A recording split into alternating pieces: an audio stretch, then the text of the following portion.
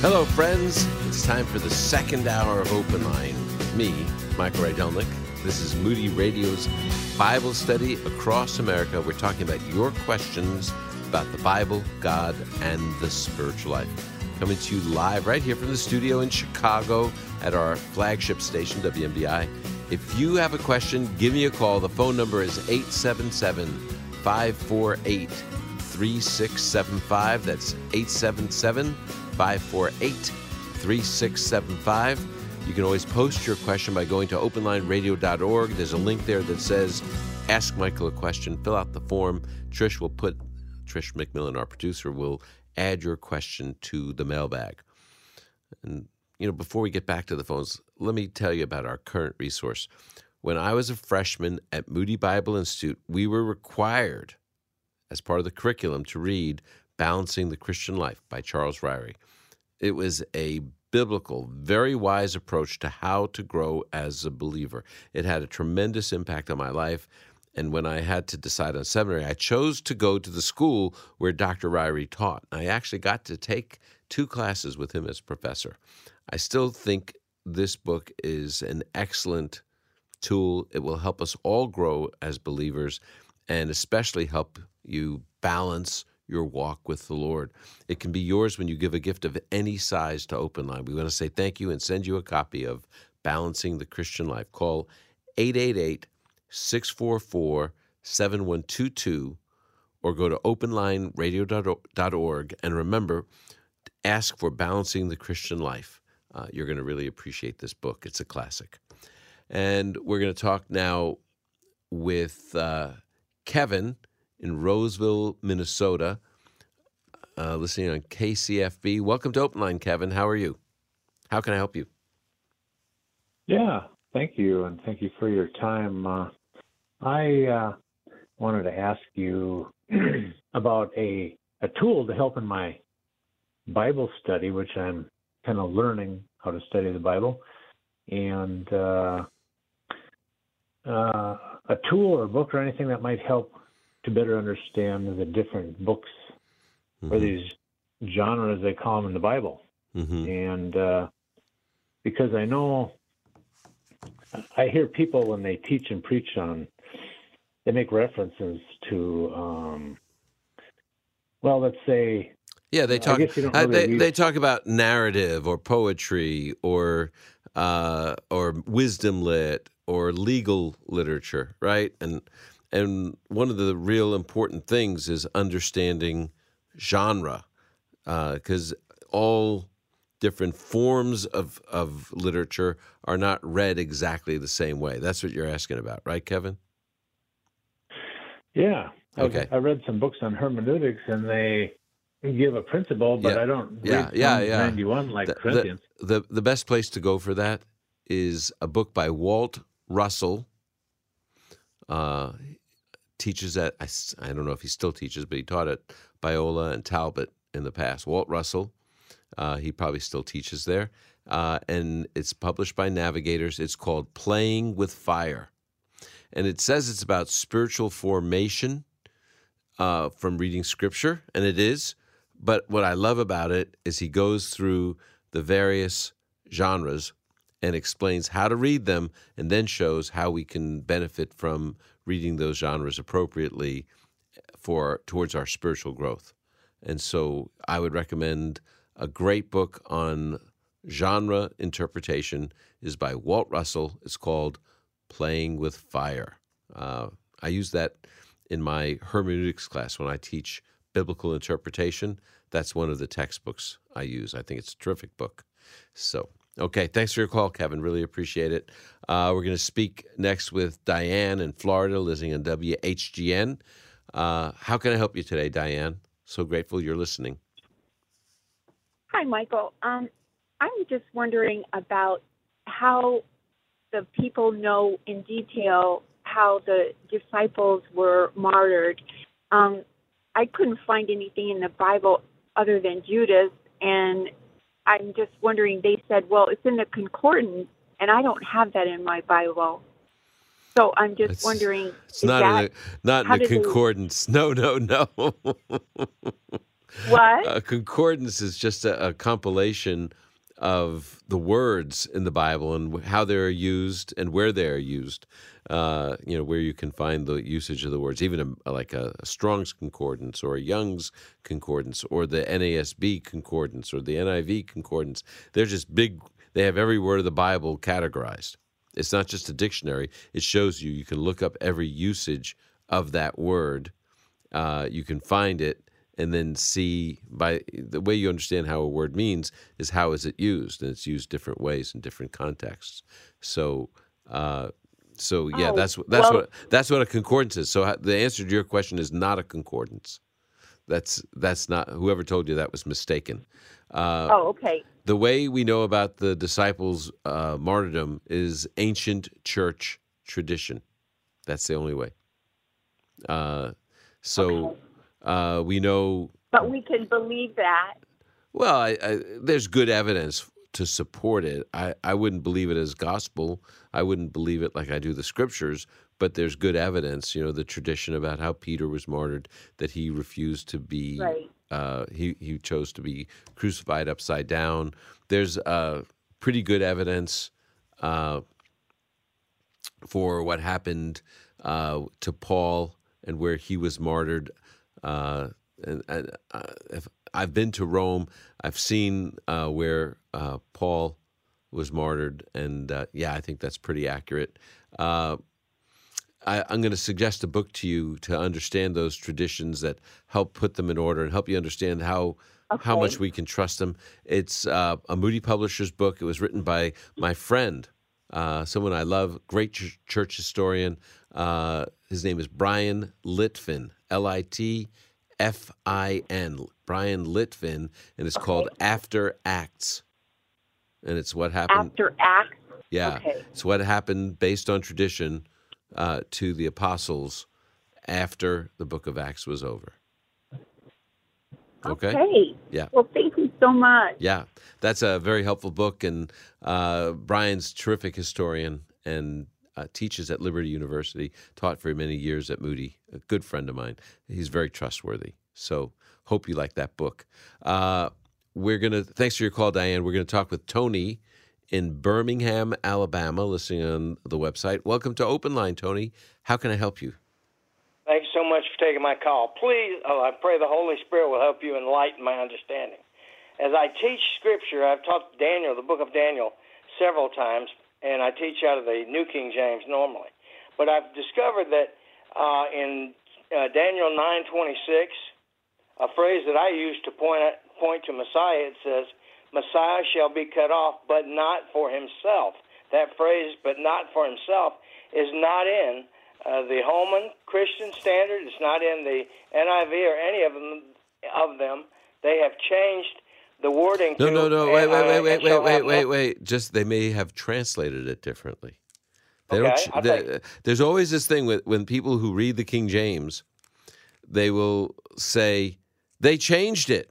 Well, no one changes anything. They just translate differently. That's all. Okay, that's what I'm trying to understand. I want to rightly divide the word. Yeah. And what Hebrew? What in the Hebrew has changed in the translation that they've discovered or something? Yeah. It says he will be cut off. I'm looking at it, and will have nothing.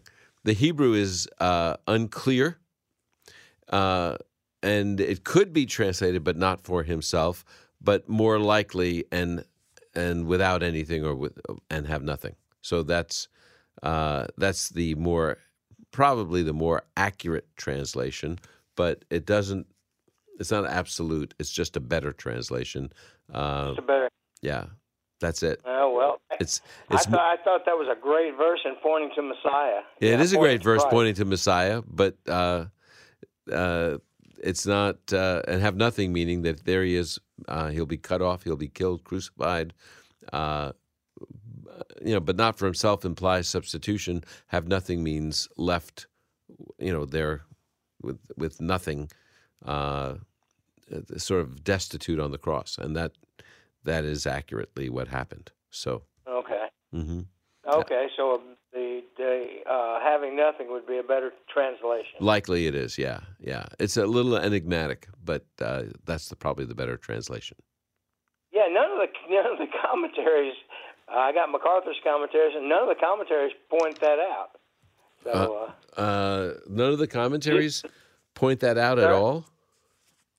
MacArthur's commentary doesn't mention it. If MacArthur's commentary that's not none. That's just one commentary that doesn't mention it.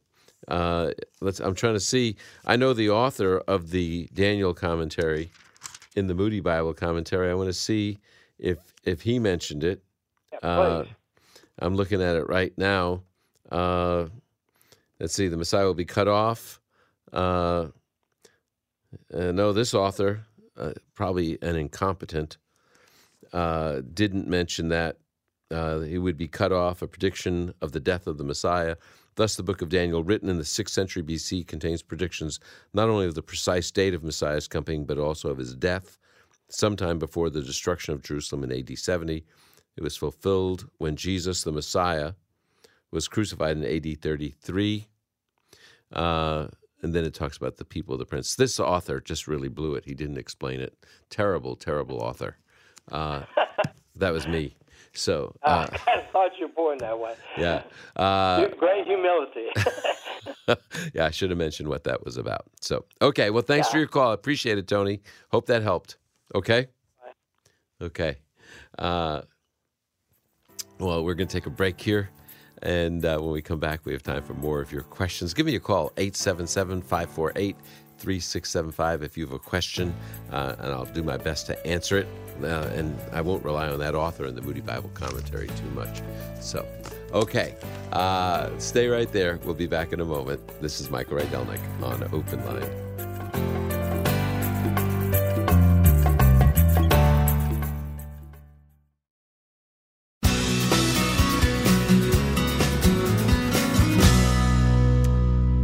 Welcome back to Open Line. My name is Michael Rydelnik. A couple weeks ago, I was in Minneapolis, Eden Prairie to be specific. We were doing a live audience Open Line. It was great fun.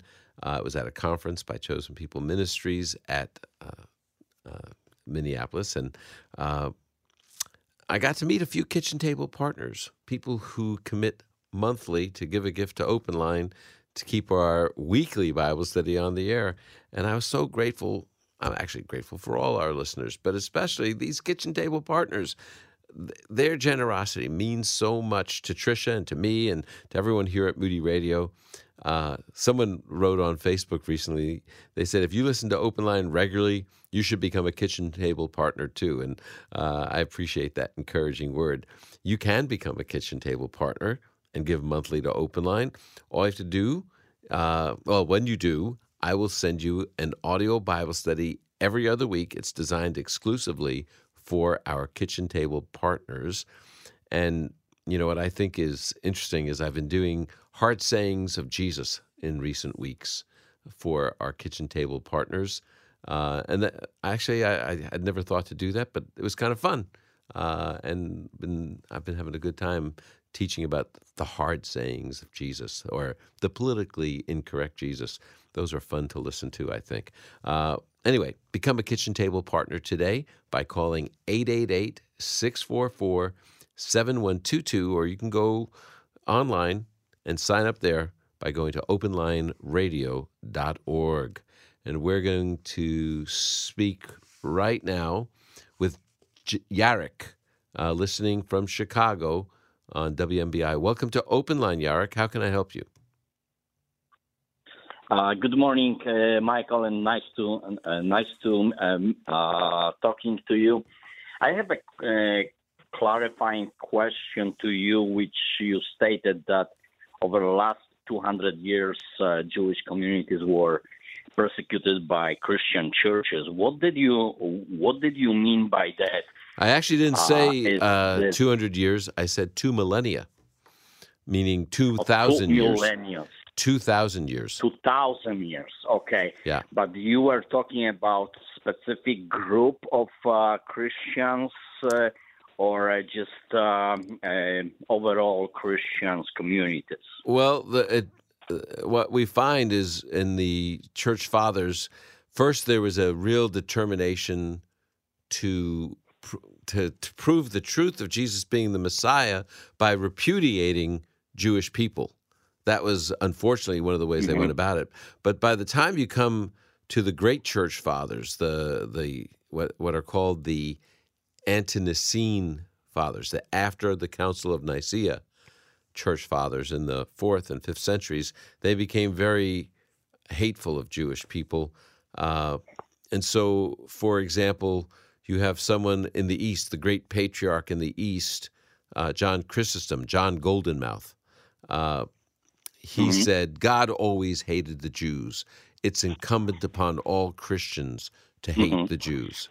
Augustine said that the Jewish people have the mark of Cain upon them, that God won't allow them to be destroyed, but they have to wander the earth and be persecuted wherever they go by Christians.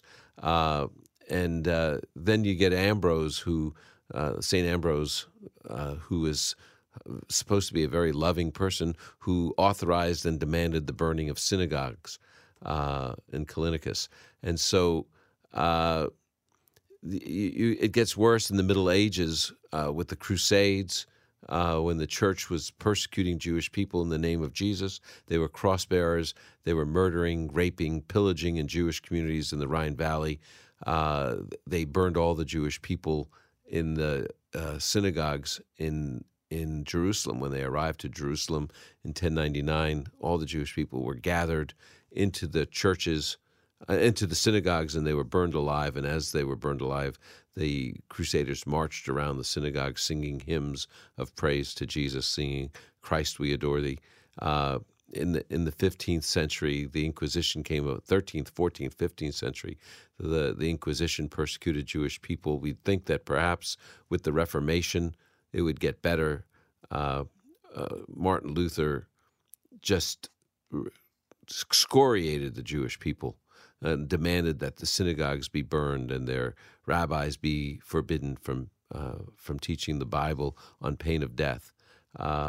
And Calvin was harsh, but not quite as violent in his mind about the Jewish people. So we have a great deal of history to deal with. And so when Jewish people think about Jesus, they don't really think about Jesus. They think about what people said and did in his name. And that's one of the great obstacles to overcome in presenting the good news to Jewish people because of that terrible history of Christian anti-Semitism. Thank you, Michael, for clarification, because I was thinking I did get your statements wrong. Mm-hmm. I'm Polish, okay, by the way. I live in Chicago, so I have a family all in Poland. So, but again, if you are talking about 2 millennials, yes, you're right. You are right on target. And I will tell you this: my dad is from Poland. He was born in a town called Chmielnik, and he was accused as a little boy of murder. As a little boy, he was accused of murder because a child went missing, and they said that this Jewish child that was last seen murdered him and used his blood. The Jewish community used his blood to make Passover matzah. Then the child showed up before they could do anything to my dad, so that the charge went away. So even in Poland in the 20th century, there was a good deal of Christian anti-Semitism that's hard for us to fathom. Even when you think of it, there are many Christians who acquiesce to Nazi hatred of Jewish people. And because of the history of anti-Semitism, even born-again believers followed along with what the Nazis did, who were not Christian, but there were many Christians who acquiesced to it. So, yeah, I don't think we have to give the European church a good deal of reprieve from this history of anti-Semitism. It's been bad. Even today, there are churches that are especially hateful of Israel and put all the blame of all the problems on the Jewish people in the Middle East. And I think that's a big mistake. So, Yeah, I think that we have to be cautious about anti-Semitism. I think it is a problem and remains a problem in the church. So, Yarek, I appreciate your heart that you don't agree with that anti-Semitism. Thank God for that. I'm really grateful. But we do have to recognize that that's been the pattern for many, many years. Okay, Yarek? Sure, absolutely. Yep. What part of Poland your dad grew up? He grew up in Chmielnik. It's 90 kilometers northeast of Krakow. Okay. Close by my area too. So okay. Anyway, Great. but you were born here in Yeah, US, I was right? born in the Holy Land, Brooklyn, New York. That's where I'm from. So, okay. Okay. I love your sense of humor. Okay. God Great. bless. Okay. Thank you, Yarek. Appreciate it. Thanks for calling. We're going to speak with Frank in Ohio, listening to WCRF. Welcome to Open Line, Frank. Thank you, Dr. Rydelnik, for taking my call. Sure. In the 11th chapter of the book of Revelation, Scripture details the ministry of two evangelists during the tribulation, referred to as the two witnesses. Mm-hmm. Scripture describes the death, resurrection, and the rapture of these two men. Although Scripture does not mention who they are by name, I was wondering if you would share your thoughts regarding who they may be. Well, I don't know who they're going to be, honestly. It says that there's going to be two witnesses, right? Yeah. And it says there's some people who think it's going to be Enoch and Elijah because they're the only Old Testament saints that didn't die. You know, Enoch was taken by God, and Elijah went up. But I don't think there's anything to make us think that these are Enoch and Elijah. And then it says that what they have, what their authority is, these men have the power to close up the sky so that it doesn't rain during the days of their prophecy. So that immediately makes us think of Elijah, right? Because that's what Elijah did. And then it says they also have the power over the waters to turn them into blood and to strike the earth with every plague whenever they want. And that makes us think of Moses. So some people think it will be Moses and Elijah. I actually think that they're just going to be, and I'm not sure of this, when it happens, we'll know better. But I think there will be two prophets raised up in the power of Elijah's, or similar to Elijah and similar to Moses. I don't think they necessarily have to be Moses and Elijah, but it'll be two witnesses raised up in that time who will be like Moses and Elijah. Okay? Okay, sounds good. Yeah, thanks for your call. Really appreciate it. Let's see. Miguel in Orlando, Florida, listening to WKES. Welcome to Open Line, Miguel. How can I help you? May God bless you, your staff, and all your families. Thank you. Thank you. I am visiting a church with my wife. She's a new believer. I'm going back to the faith. Great preaching. However, she's taking some classes, and they're talking about that there are 4 different baptisms in the Bible. Mm-hmm. The first one means a baptism by a spirit in a body. Number 2, water baptism. Number 3, baptism in the Holy Spirit. Number 4, baptism with fire. Please, I understand that there's only one baptism. Well, actually, there's 2 baptisms, not 4.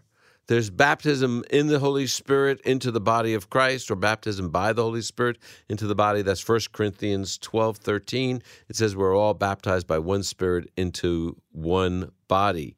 And that's the same thing as that they're calling the third, the baptism in the Holy Spirit. That the baptism by the Holy Spirit or in the Holy Spirit happens at the moment of faith.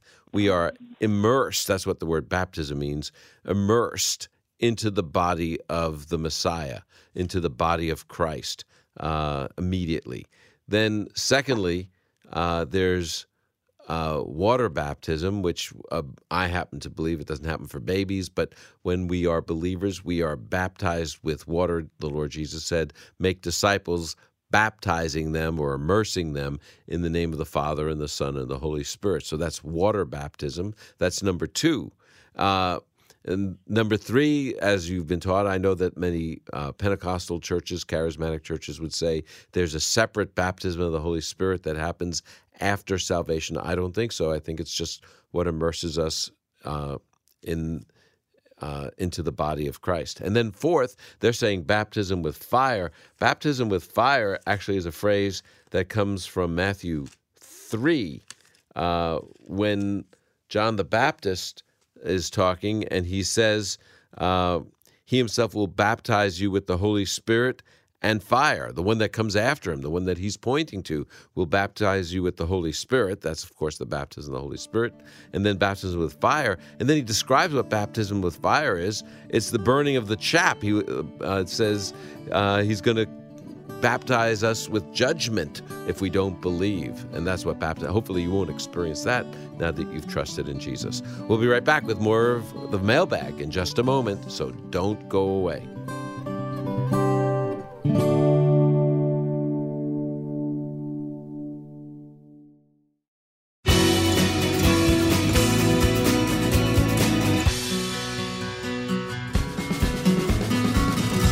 Welcome back to Open Line. My name is Michael Rydelnik. Joining me right now is Tricia McMillan. She is the producer of Open Line, but I'm going to tell you 2 more important facts about Tricia McMillan. Well, actually, there's several more important facts. Second important fact, she is the wife of Nathan, and that's, I think, a very important role that she has. She's the mom of 3 kids, also a very important role that she plays. She is a devoted follower of Jesus, most important role, but also, and here's the part I was coming to, Tricia McMillan is a graduate of Moody Bible Institute, both undergrad and graduate. Is that true, Tricia? It is true. Yeah. So how did you come to choose Moody Bible Institute for your schooling? Oh, okay. So I was looking at I actually was going a completely different direction my junior year of high school, and I got a job at the local radio station, which was not Christian, and got the radio bug, as many of my coworkers have. Yeah. And so then I started looking at communications and radio communications, and so I had it narrowed down to Northwestern in Minneapolis in the Twin Cities, St. Paul, I think, and Moody, who both have very strong broadcasting majors, and landed on Moody because I was going to get a double Bible major with the communications degree. And so that was when I came to Moody. I think I didn't know what you were going to say, but that's exactly what I wanted you to say. That's perfect. Because I was, as dean, I kind of look at what we are doing here at Moody, and it's really, everyone gets a Bible major. No matter what we study, we have all sorts of great majors, including a phenomenal communications department. And no matter what, though, you get a Bible major. Everyone double majors. And right here in this building that we're in, the Chapman Center, where the 2nd, 3rd, and 4th floors are all devoted to radio and to publishing. But the 1st floor is the media lab for the communications department. And it's a phenomenal media lab. We do a great job. So I'm just letting people know that so often people think, well, why would I go to Moody for communications if I want to do radio or writing or all these different kinds of broadcasting, film? Why would I go to Moody? Well, I think Moody does a great job in training you in that area, but giving you actually something to say. Yes, and I will also add one of the benefits of Moody over the other schools I had looked at is the tuition paid model that it had. Yeah. So knowing I was going to have little to no debt when I graduated was a large determining factor. I'm the oldest of 5 kids. Yeah. And my dad your parents was blessed a pastor. God when you chose that, right? My dad was a pastor, and so there wasn't a lot of excess income floating around to pay for college. And so that was also a very large factor figuring into my decision. That's great. That's great. Well, if you're interested in coming to Moody or sending your teenager to look at Moody, think about it, or maybe even a grandkid, have them check it out. Go to moody.edu. You can learn all about the school there. I think it's a great place to go to school. And we're running out of time. You know, we have a few more weeks for apps to come in for the fall, but still there's a few spaces left in the dorms that we want to make sure that everyone that is led by God to get this great foundation for life, everyone led by God to apply will apply. So check out moody.edu. And I'll say I came in the spring semester because it was already full. And so I didn't get in the fall. And so I took a few CLEP tests. Like you could take community college stuff and transfer those in. And then I just worked extra hours that I could then apply that money to the school once I got here. So, you know, there are options too. There's if you other do miss great it. options. Yeah. Get in there. You know what? One of the things I love about working with you, Tricia, is that you're such a great radio professional. And I was not when I started on Open Line. I was a professor, right? Right. I needed to, I guess I'm a professional, you know. After 11 years, it maybe counts, a little right? bit. I don't know. But nevertheless, one of the things I love about working with you and every Moody grad here in radio is they're not only experts and pros at radio, but they know the Word. And so when we do Bible studies with you, you're someone who has facility with the Word. I think that is just such an encouragement to see the kind of education that Moody gives. And I appreciate it so much. I never regretted going to Moody. I don't think you have either. No. So there we go. Okay, let's hit the mailbag. What do we got? So since we have had a few weeks where we've had tapes or we've been in live on location places, several of these have been in here for a few weeks. And that's important because last month, Today in the Word devotional that Moody Bible Institute puts out was studying the book of Leviticus. And so these next group of questions are all about Leviticus. So that's why there is a theme. You know, I think I took an opening word I once did, and I included it in the 50 most important Bible questions. Why should I keep on reading Leviticus? Yeah. And because I get that a lot. Yep. And I wrote about learning to love the book of Leviticus and the value of it. So I'm glad people are reading it. Yes. Yes. So Carolyn in Indiana wrote and said, this month's Today in the Word study was Leviticus. So this was for April, which you can still access online, by the way. This month is studying 1 Kings, I believe. My question is, what does ceremonially unclean mean? And could that person, were they allowed to continue to participate in the daily routines of life, like work or caring for children, and they were only restricted from participation in ceremonial things of the tabernacle? Yeah, I think it's what Leviticus is trying to show is that you don't approach God carelessly or, how do I put it, without thought. You know, there has to be a care in approaching him. So for ceremonial things like sacrifice or worship in the temple, a person could be made ceremonially unclean. It doesn't mean that they're physically unclean or even morally unclean. For example, touching a dead body made someone ritually unclean, and they had to go through a certain ceremony to learn, okay, I have to wash this off, so to speak, and be purified, and then I can approach God. So ritually unclean or ceremonially unclean has to do with learning a care to approach God in a respectful way. And there are different factors that made someone, any loss of bodily fluids was generally thought to make a person ceremonially unclean, but easily rectified through washings and even sacrifices in some cases. But that was the purpose. And so, yeah, they can function in life. Now, there are some people who had skin diseases that were, because they were contagious, they were not just ceremonially unclean, but they had to keep away from others unless they were healed, and then they went through a ceremonial cleansing. Okay, and so we see some of those in the New Testament when Jesus healed the woman with the issue of blood. When he healed lepers. That those would have made you both ceremonially and like physically unclean to be around other people. Contagiousness, yeah. Okay. Now the issue of blood, just ceremonial.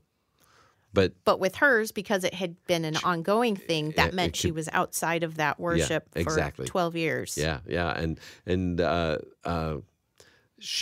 men were not to touch a menstruating woman, for that would make them ritually unclean. So she had a transmission of uncleanness in that way. And so, it's just about showing care and respect for God as we approach him. Okay. That's what it was. All right. Thanks for that question, Carolyn. The next one is from Joy in Washington. She listens to KMBI. She's actually reading through the Bible again, loving it, and she had made it to Numbers 5, which talks about the judgment method of a woman suspected of being unfaithful to her husband. It does not say anything about the man and that being a sin of his, and therefore it sounds unjust, she says, only toward the woman. Can you help me understand this? I'm not a feminist, but I do minister to unsaved women who question God's value of women. Yeah. Well, this is the Numbers 5, the bitter waters test. Is that what? Yes. Yeah, that's what she's talking about. There's a number of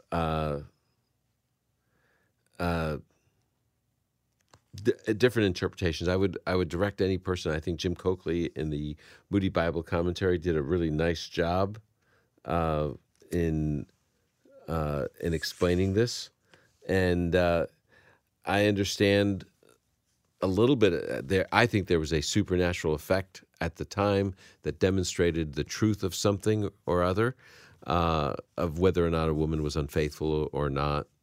That I think that's what it was. I think it's interesting. I have my classes in Jewish religious thought. That's one of the things. This is one of the passages they have to study a lot about women for one of the papers that they do, because they study in the Mishnah as a background for Joseph and his fears about Mary being unfaithful when she in the Gospels. Okay. And they study this, and this comes up even in the Mishnah, in the rabbinic writings. And what I think is interesting is even in the 2nd century A.D., when those traditions developed, or written down, they were orally. Even then there was a lack of clarity as to why this was the way it was. And so, very ancient times, the Jewish interpreters of the Torah had a hard time understanding this. I have a hard time understanding it. I'm not going to say I think anyone is certain about what it is. I do know that God has a great deal of care for women. He holds men to a higher standard. You can look at that with Judah and Tamar. What does Judah conclude after their interaction? You are more righteous than I. And so there's a lot to be said. This passage, I'm just not clear. I would one of the principles I always try to teach is always study the unclear in light of the clear. What's clear is that God is protecting women in Scripture. He is honoring women in Scripture, that he doesn't make men less accountable than women in Scripture. You look at the issue of David and Bathsheba. It came up in a question last week when I listened to the podcast, and I know that Dr. Fabarez, Mike Fabarez, said that David was held accountable, and Bathsheba, who was abused in a sense because David, from a position of power, called for her, that's why David was held accountable. So there's a lot to be said about God holding men responsible and honoring and protecting women. And so for this passage, I understand it's a difficult one. I would need more study to figure out how to explain it. But I would interpret this one in light of the big picture of Scripture, rather than just use this as the only one to guide me in my understanding. Okay. So. Okay? All right. Thank you. Well, we're going to take a break here. I keep reading Leviticus and send in those questions is what I'm going to say. I think that's a great thing. And, we can, and Numbers, we can keep learning from the Torah. Thanks for those questions, Tricia. Thanks for putting the mailbag. Thanks for sending them in. You can always send them in to openlineradio.org by clicking on Ask Michael a Question. I'll be right back with more of your questions in just a moment, right here on Open Line.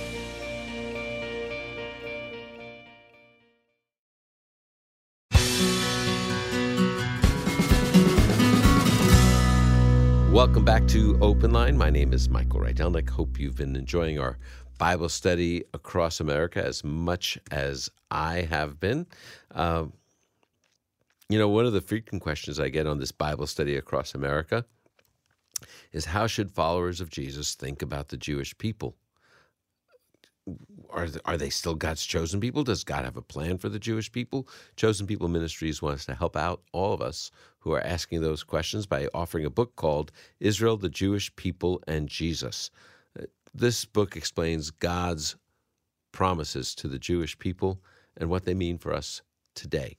For your copy of Israel, the Jewish People, and Jesus, just go to our website, openlineradio.org. Scroll down to the link that says a free gift from Chosen People Ministries. Click on that. You'll be taken to a page where you can sign up for your own copy of Israel, the Jewish People, and Jesus. We're going to talk with Rick in Des Plaines, Illinois, listening on WMBI. Welcome to Open Line, Rick. How can I help you? Thank you, Doctor. Quick question. We believe, of course, as Christians that God died through Jesus to pay the price for our sins. But at the same time, in John 1, we read that we have to confess our sins for God to forgive us our sins and cleanse us from all unrighteousness. Is this like a twofer, that while Jesus paid the price, we also have to confess our sins, actually, for us to be forgiven? I think that there are two categories of forgiveness that we're talking about. And sometimes what happens with this question is when we confuse the two categories. The first category is that we are forgiven for all our sins. There's no condemnation for those of us who are in Christ Jesus. We are forgiven of all our sins for all time, past, present, future, when we trust in Jesus. So that's category one, eternal forgiveness. And then, so that's eternal forgiveness. That's the first one that I would describe. And then the second one is fellowship forgiveness. Now, in 1 John, he's clearly talking to people who are believers, because he says that in 1 John 5, he says, I have written these things, verse 13, I've written these things to you who believe in the name of the Son of God. So he's identifying his audience as those who believe. He also says in 1 John 1 that none of us can say we have no sin. Even though, and remember, he's talking to believers. If we say we have no sin, we're deceiving ourselves and the truth is not in us. Verse 10, if we say we don't have any sin, we make him a liar and his word is not in us. So here's what we know. These are believers who are eternally forgiven. That's what we know from 1 John 5:13. Secondly, we know these are believers who are eternally forgiven, who keep on sinning. When I read that, I think, oh, this book was written just for me, because I am eternally forgiven. I've trusted in Jesus. I believe in the name of the Son of God. And also, I keep on sinning.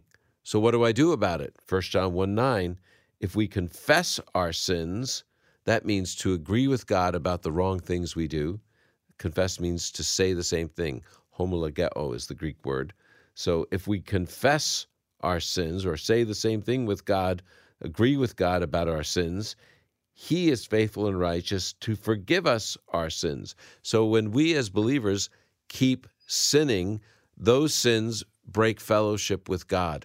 So though we're his children, the communication is down, so to speak. And what this does, it restores communication. When we are forgiven, our fellowship is restored, and then we continue this process that is actually begun here in verse 7. If we walk in the light as he himself is in the light, we have fellowship with one another. We have things in common with God. That's what it means. And the blood of Jesus, his son, is cleansing us from all sin. And then if we sin, verse 8, what leads us to verse 9, confession, restoration of fellowship, walking in the light, sinning, confession, restoration of fellowship. That's how it works. So there are two different kinds of forgiveness.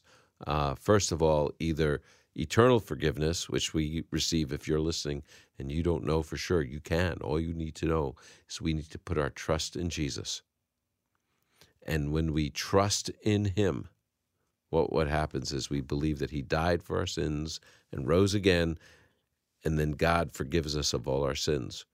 And then we have new life. I want to challenge you. If you've been listening to Open Line, if today's the first day, if you've been listening to Moody Radio and you hear this message over and over again, but you haven't personally trusted in Jesus, don't wait. Today's the day. Say this prayer. Lord, I know the Lord Jesus died for my sins, and he rose again. He took the punishment I deserved, and now I trust in his new life to bring new life to me. And if you would say that prayer, you'll have new life. But then, walk in the light, follow his word, obey him, and when we sin, we confess that sin, we agree with him, and he restores that fellowship that's so sweet that we have with one another, with God and us. So that's what I would say is the big difference. It's the most important message I can give to people today. Experience that eternal forgiveness that we can have only in Jesus by trusting in him, and then experience that great fellowship that is constantly rejuvenated and restored through fellowship forgiveness by confessing our sins. That's the program for this week. Thanks for listening, everyone, especially those of you who called or sent in questions. Thanks for making Open Line possible. And I'm really especially grateful for our team here, Tricia, our producer, Courtney, for all her technical help, and Mara for answering the phones. Appreciate that. Keep in touch with us by going to our website, openlineradio.org. Got all sorts of links that you'll find helpful, including how to get our current resource, how to become a kitchen table partner. Also, check out the school, moody.edu. Keep reading the Bible. We'll talk about it next week. Open Line with Dr. Michael Rydelnik is a production of Moody Radio, a ministry of Moody Bible Institute.